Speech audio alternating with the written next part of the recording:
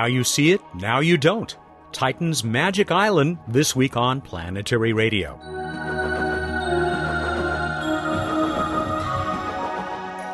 Welcome to the travel show that takes you to the final frontier. I'm Matt Kaplan of the Planetary Society. We head back to that big moon of Saturn, where a team of scientists has found something mysterious. Lead author of the paper about this discovery is Cornell grad student Jason Hofgartner. He'll be here with us in about 6 minutes. Bill Nye salutes the successful launch of the Orbiting Carbon Observatory 2 and teases us with word of another orbit-bound spacecraft. Today's What's Up segment with Bruce Betts is strictly for the birds. You'll hear what I mean. First up today is Casey Dreyer, the Planetary Society's busy director of advocacy, with news of an event some of you might want to attend. Casey, thanks for stepping in here, subbing for Emily Lakdawalla while she continues her well-earned vacation. Let's talk about advocacy, but really specifically about an event you have coming up in just a few days after we record this. Yeah, Matt, we are bringing Europa to Capitol Hill. We got a room in the Rayburn office building where all the congressional staff work. We are having some really exciting guests, and we're going to be talking about Europa as this really prime destination for astrobiology and maybe, the search for life. So it's a pretty exciting event coming up. So who will be coming to this thing, and who will be speaking as well? Well, you might be surprised, but we know this guy called Bill Nye, the science guy. CEO of the Planetary Society will be there to talk about Europa. We're also really fortunate to have Ellen Stofan, the chief scientist of NASA, will be joining us to talk about why Europa is such a compelling destination for astrobiology. Then we also have Robert Pappalardo, the Europa Clipper project scientist all the way out from JPL. And then, of course, we're very fortunate to have John Culberson, one of the great champions of Europa in Congress. He's a Texas 7th District, very big supporter. And hopefully we'll have a few other guests as well. But the event is geared towards people in Congress, geared towards people in NASA, but it's open to the public. So if you're living in Washington, D.C., I encourage you to come join us. It's free. And how can people learn more about this event? They can go to planetary.org/events, and then we'll see the listing there. I should say that it's Tuesday, July 15th. At 3 p.m. is when this is happening. 3 p.m. Eastern. Okay, I wish I could join you and go Europa. Yes, absolutely. Let's get to Europa, guys. Thank you, Casey. Happy to be here, Matt. Casey Dreyer, the Director of Advocacy for the Planetary Society. Now a chat with his boss, Bill Nye, the CEO. Bill, I believe it's your desire to stay in Earth orbit this time around. This week, we at the Planetary Society like to reach up and out, but this week I'd like to talk, if you don't mind, I'd like to talk about the OCO2, the Orbiting Carbon Observatory number 2. If you're scoring along with us, OCO1 blew up a few years ago, and there was a lot of concerns, a very expensive mission, and we got rebuilt, and it's probably a little better, and it will study the carbon in the Earth's atmosphere, the carbon dioxide, especially in the Earth's atmosphere. And this is of great interest to those of us interested in climate change, which should be everybody in the world. So it will join the A-Train, which is this system of satellites in orbit above the Earth. And, we are excited, Matt. This week we're going to have a big announcement about our own Earth-orbiting satellite here at the Planetary Society, and that's LightSail. As we say in space travel, you can trade money for time. And we strongly believe that LightSail will be a very low-cost way to get between the planets, albeit someday in the future. I'm really pleased that you will be joining me on stage along with... It's you. You're the... Well, it's not just us. It's some of the great people who are behind this project, like the project manager, Doug Stetson. And it is sold out. All the seats are taken there at the Crawford Family Forum. I was going to ask you, I know we're on podcast on public radio. When you say sold out, it's free, right? It is free, yeah. The airwaves are free, and so this thing is free. And the seats were free, too. They just filled up in no time at all. Not surprising. People will be able to watch the live webcast, and we'll have the link for that on the show page, planetary.org/radio. And I think it's going to be fun. We have one heck of an announcement to make about how LightSail is going to make it up there into the final frontier. It goes back to the, really, when I was in class with Carl Sagan, back in the day, he spoke romantically about flying a solar sail. And now we're going to do it. It's a very exciting time, Matt.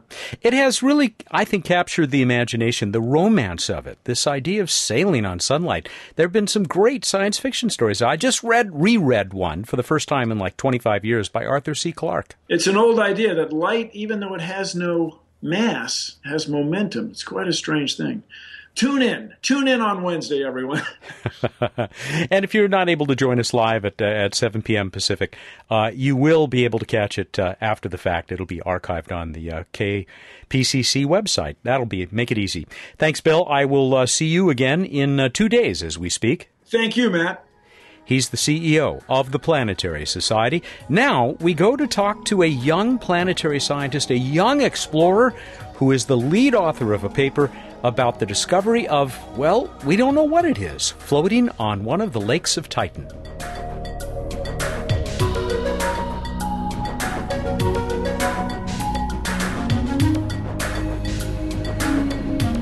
Titan is shrouded in mystery. Well, actually, it has always been that way, but the mystery used to be what was hiding under its thick, mostly opaque atmosphere. As you've heard on this program, the Cassini spacecraft has peered through that murk to reveal wonders below, along with even greater mysteries. The most recent puzzle is a feature that suddenly appeared in one of the big moon's terribly cold lakes of liquid methane and ethane. It looked, for all the world, like an island. And then, the next time Cassini could look for it, it was gone. Word of this came to us in late June with an article in the journal Nature Geoscience. The lead author of that paper is here with us this week. We get to talk with lead authors all the time, of course, but I can't remember any that have been graduate students. Not till now. Jason joined me from Cornell University in Ithaca, New York, the alma mater of Bill Nye and the longtime academic home of Carl Sagan. Jason, thanks for joining us on Planetary Radio, and congratulations on the publication of this paper. Not just the publication, but serving as the lead author of this paper. Thank you, Matt. Yeah, it's my pleasure to come in the show. This is a fascinating discovery. Regular listeners to this show know that we talk about Cassini all the time. In fact, the project scientist, Linda Spilker, has been our most frequent guest on the program.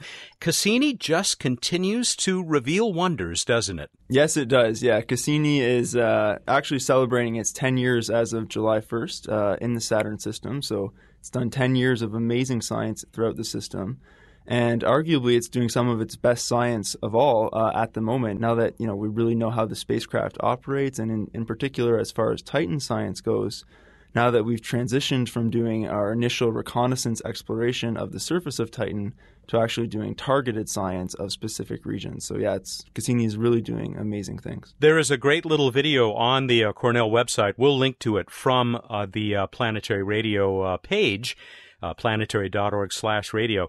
And it has, I think he's one of your mentors, Alex Hayes, there at Cornell, talking about how this spacecraft has now been up there long enough that some of you young scientists, like you, I assume, were pretty much kids when it all got started. It's amazing to think that this instrument is still available and doing the work it's doing. So let's get on to talking about this discovery. Now, of course, what I'm hoping you'll tell me is that this thing that you guys are calling for fun the Magic Island, any chance that this is a pod of cryogenic whales? Well, it's not impossible, but there's no evidence to indicate that particular hypothesis. Oh, man, always the scientist there. All right, let's talk about the real data and what it indicates. Right. How did this discovery come about? Sure, it came about last year in July of 2013. Cassini was doing a pass over the North Polar area, and it looked at one of the large seas in the North Polar region called Ligeia Mare. After the pass, we were looking through the data here at Cornell, and we noticed that there was a bright region in the sea off of the southern shore that hadn't been there in any of the past regions. So naturally, we wondered what was going on, what was the cause of that region. And there are a lot of different things that could have caused it, so we discussed that among the full Cassini radar science team, which involves scientists from around the globe. Ultimately, it wasn't clear after that meeting what really was the source of this feature. So then we began to analyze it and go through the hypotheses. And it didn't just appear, right? It appeared and then disappeared? Do I have that right? That's right, yeah. So at the time, we didn't know that, but then in subsequent observations, that's right. We've had 3 observations since then in 2013, 2 with the visual and infrared mapping spectrometer, and 1 with the radar system, which is where the feature appeared with the radar system. The feature was not in any of those observations. And so exactly, it disappeared again. We talked a lot about how radar has allowed us to cut through that haze with its very dense and obscuring atmosphere. But we've talked less about other instruments, and you're saying that infrared instrument was also able to let you peer down at the surface? That's right. So as you mentioned, the radar goes through the haze, but optical and most infrared light gets scattered by Titan's haze particles. There are a few band-specific wavelengths in the infrared, however, that are mostly transparent. The visual and infrared mapping spectrometer on Cassini uses those bands to image the surface. All right, so if it's not a pod of those of my cryo whales, what is the current speculation about what's causing this thing to appear and disappear? Sure, yeah. So we went through scientific analysis essentially to show that it has to be something that actually did appear and disappear. It's not an image artifact. We're not tricking ourselves into thinking that this is something that appeared that when it's actually been there all along. And so given simply the constraints on the timing and the brightness of the feature, we were able to come down to 4 hypotheses. And those are that this feature is due to waves, that it's due to bubbles within the sea, that it's due to some sort of solids floating on top of the sea, or some sort of solid suspended in the sea. And really all of those 4 hypotheses are quite plausible at this point. And so we need more data essentially to better constrain which one is actually going on here. How much chance do we have of collecting the data that might narrow down those choices? Well, Cassini has 3 more years in the Saturn system, and it's going to do a few more passes of Titan's northern hemisphere. The next one coming up is on August 21st of this year, actually, and it's going to the radar system during that observation is going to image this area of the sea as well as most of the southern shoreline of Legia Mare. And so that observation in particular should really help us to know exactly what's going on here. How much of this appears to be related to the seasonal change that we're getting to see because Cassini has spent so much time in this system? Well, that's our suspicion, that this is in fact due to that. Titan right now and Saturn are transitioning between their vernal equinox or their start of spring to their summer solstice or start of summer. And they're roughly at a point that we would call, say, mid-May here in the Northern Hemisphere on Earth, that sort of season. And it's the time when there is much more solar energy, solar flux coming down on the Northern Hemisphere. And so that energy could be used to power dynamic phenomena. And as this is the first real sort of change we've seen in the Northern Hemisphere of Titan, we suspect, in fact, that this really is an expression of the changing season. In which case, it's quite possible that we'll see more activity occurring throughout the northern region as summer continues to pick up. All right, well, I have my fingers crossed on that one. To pick up on the latter 2 of those possibilities, those hypotheses that are currently under consideration, if indeed these are solids that become buoyant, that float up to the surface of that liquid methane, liquid ethane lake on Titan. Are you doing research now to figure out whether that's plausible, whether this stuff, do we know whether it would float or sink? So what we know is that if you have pure methane or pure ethane and you simply freeze them, they will not float. But if you have the methane and ethane mixture with nitrogen, there are particular compositions that could correspond to floating ices. And that was work that was done a few years ago. And so we know that it's possible that simply freezing of the liquids could result in floating solids. And not just that, but there could also be some other solids that are brought in, say, by rivers nearby or something else that's not necessarily methane or ethane that could also float. So there are molecules, there are things that could float in these seas, although it is worth mentioning that they are quite limited because the seas are already low density. There are not many things that are even lower density than that. That's Cornell grad student and planetary scientist Jason Hofgartner. He'll tell us more about Titan's Magic Island in a minute. This is Planetary Radio. Hi, this is Casey Dreyer, Director of Advocacy at the Planetary Society. We're busy building something new, something unprecedented, a real grassroots constituency for space. We want to empower and engage the public like never before. If you're interested, you can go to planetary.org/SOS to learn how you can become a space advocate. That's planetary.org/SOS. Save our science. Thank you. Your name carried to an asteroid. How cool is that?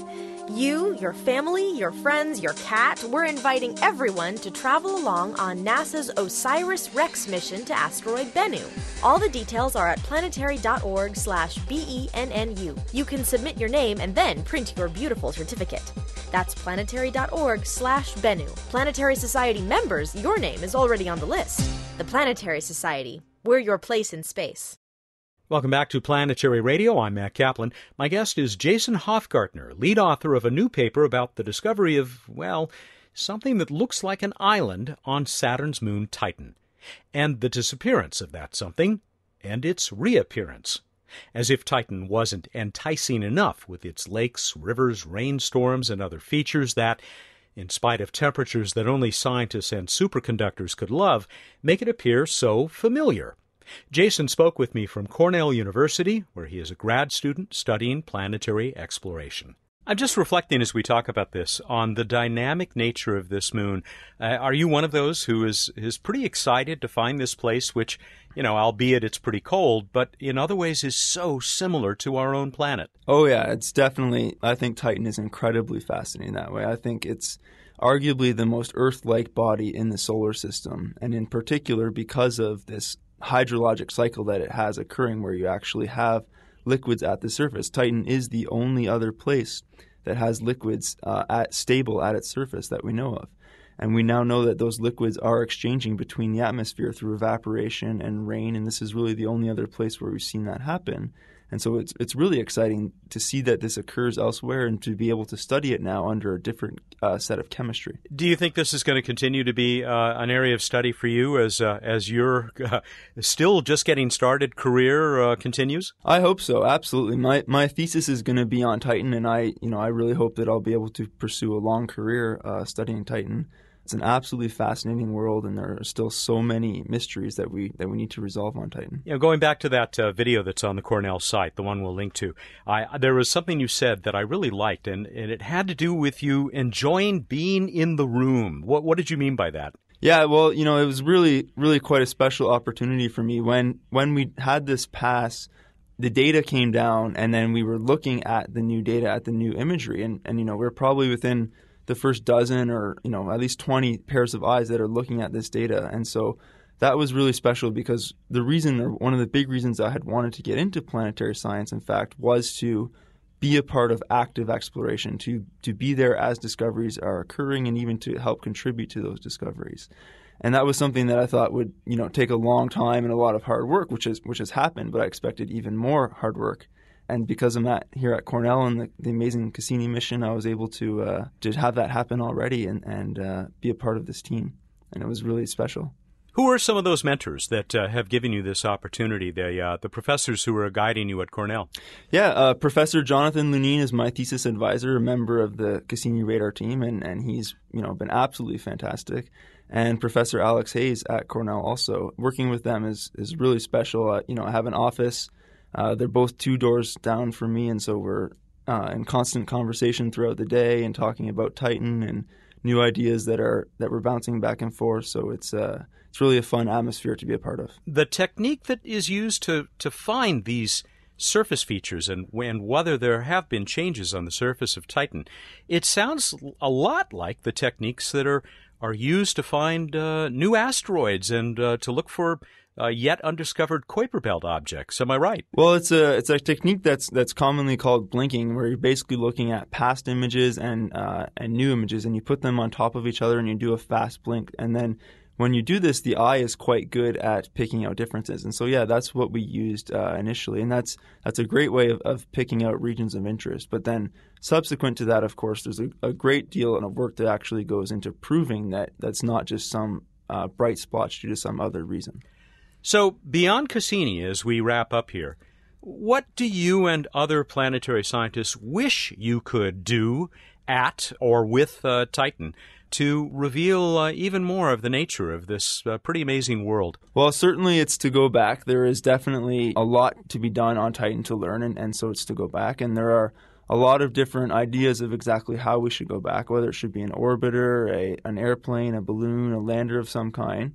I have my favorite, which is a boat. As I mentioned, Titan is the only place that has stable liquids, and so it's really our first opportunity to go sailing on a different world. And if we do land in these seas, then it would be an amazing way to study them. We could study their composition in detail, understand their depth, their shorelines, their currents, all this sort of nature of these seas, and that would be really excellent. So it's possible. It's just a matter of making it happen. And I'm a big fan of that boat proposal as well. I have a nice picture of it to go with my T-shirt that has the motto "Surf Titan" on it. Okay, yeah. It is a very exciting place, and it's an exciting discovery, Jason. I want to thank you again for joining us on Planetary Radio to talk about this, and wish you a tremendous career that has obviously gotten off to a very good start. It was my pleasure. Thanks for having me. Jason Hofgartner is a graduate student. Yeah, you heard that right. A grad student who is the lead author of this article that has revealed the existence of a transitory figure, a transitory object appearing on a lake on Titan. They call it, for fun at least, the Magic Island. I don't know, did anybody have the TV show Lost in mind when they said Magic Island? No, we didn't. But Magic Island has certainly been a good phrase to use. It's gotten us a lot of attention, so it's got good. The other phrase that we sometimes kick around is the Peekaboo Island because of the way it's appeared and disappeared there, too. We will have lots of references to the solar system, what's up in the night sky, to take a look at when we talk to our friend, Dr. Bruce Betts, in just a moment.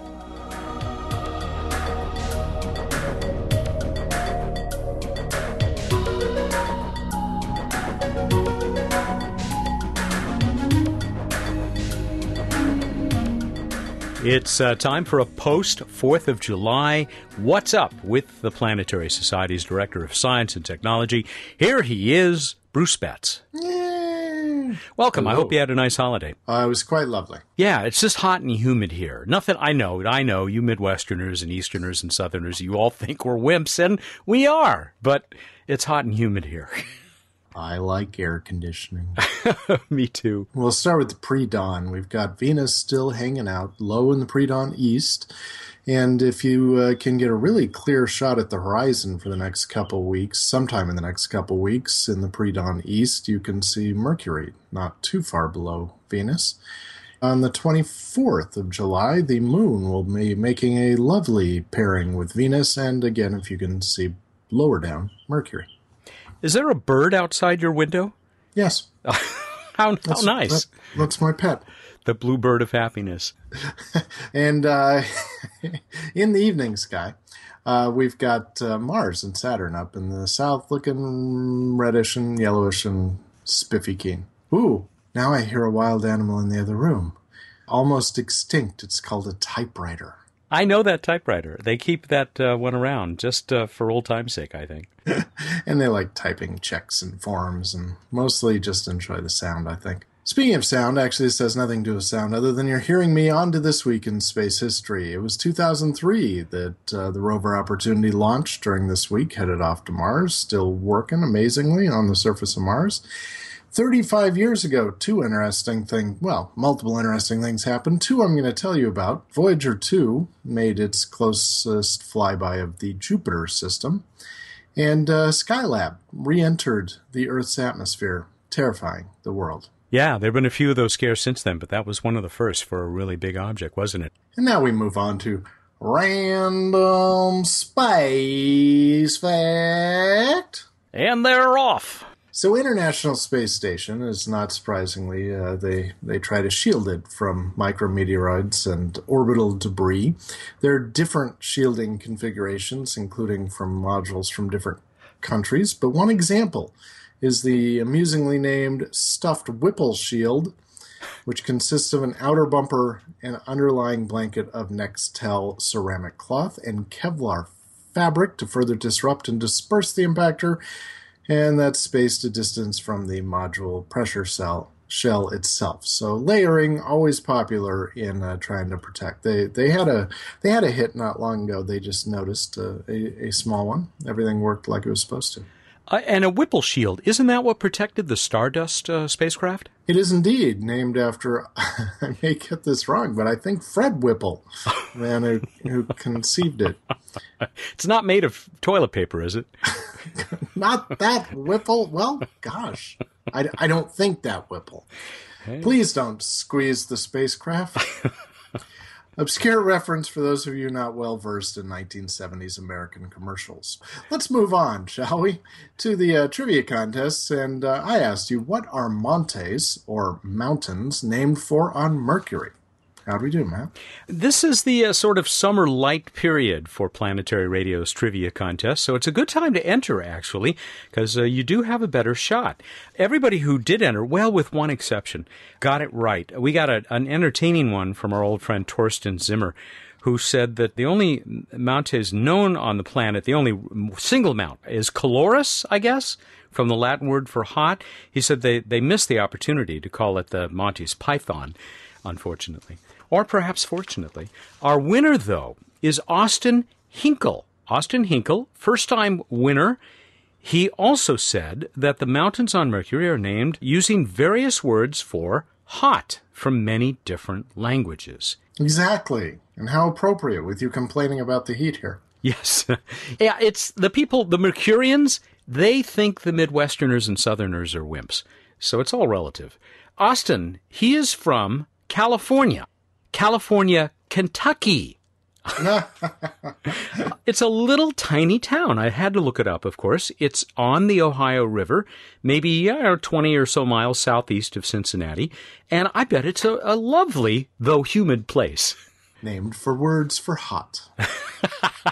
No, well, not really. He's going to get to wear a very cool Planetary Radio t-shirt, which is what we're going to give away again this week. Speaking of Skylab re-entering, on what highly publicized international stage were parts of Skylab literally displayed shortly after it re-entered the Earth's atmosphere? Go to planetary.org/radio contest. Get us your entry. Wow, I'm stumped. You have until the 15th. That would be Tuesday, July 15 at 8 a.m.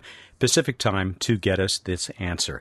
Hey, and before we say goodbye this time, now most of the people listening to this, it probably will have gone by, folks, but you can still catch the archive. If you listen to the show really soon after it's posted, you may still be able to catch our live webcast all about Light Sail, a big announcement that we have about the Planetary Society's Solar Sail project. We're doing it Wednesday, July 9 at 7 p.m. Pacific time. And Bruce is going to help me close out the show with a solar sailing edition of What's Up. Thank you so much. You're welcome. My pleasure, Matt. It's going to be fun. We're going to throw out some solar sailing swag, and maybe we'll have something to give out in the trivia contest as well. Yeah, it's going to be fun. We'll put the link up on the show page that you can reach from planetary.org/radio. Now we're done. All right, everybody, go out there, look up in the night sky, and think about singing birds. Thank you, and good night. Yeah, and shut that window, bud. It's humid outside. He's Bruce Betts, the Director of Science and Technology for the Planetary Society, who joins us each and every week here for What's Up. Planetary Radio is produced by the Planetary Society in Pasadena, California, and is made possible by the methane surfing members of the Society, Cowabunga and Clear Skies.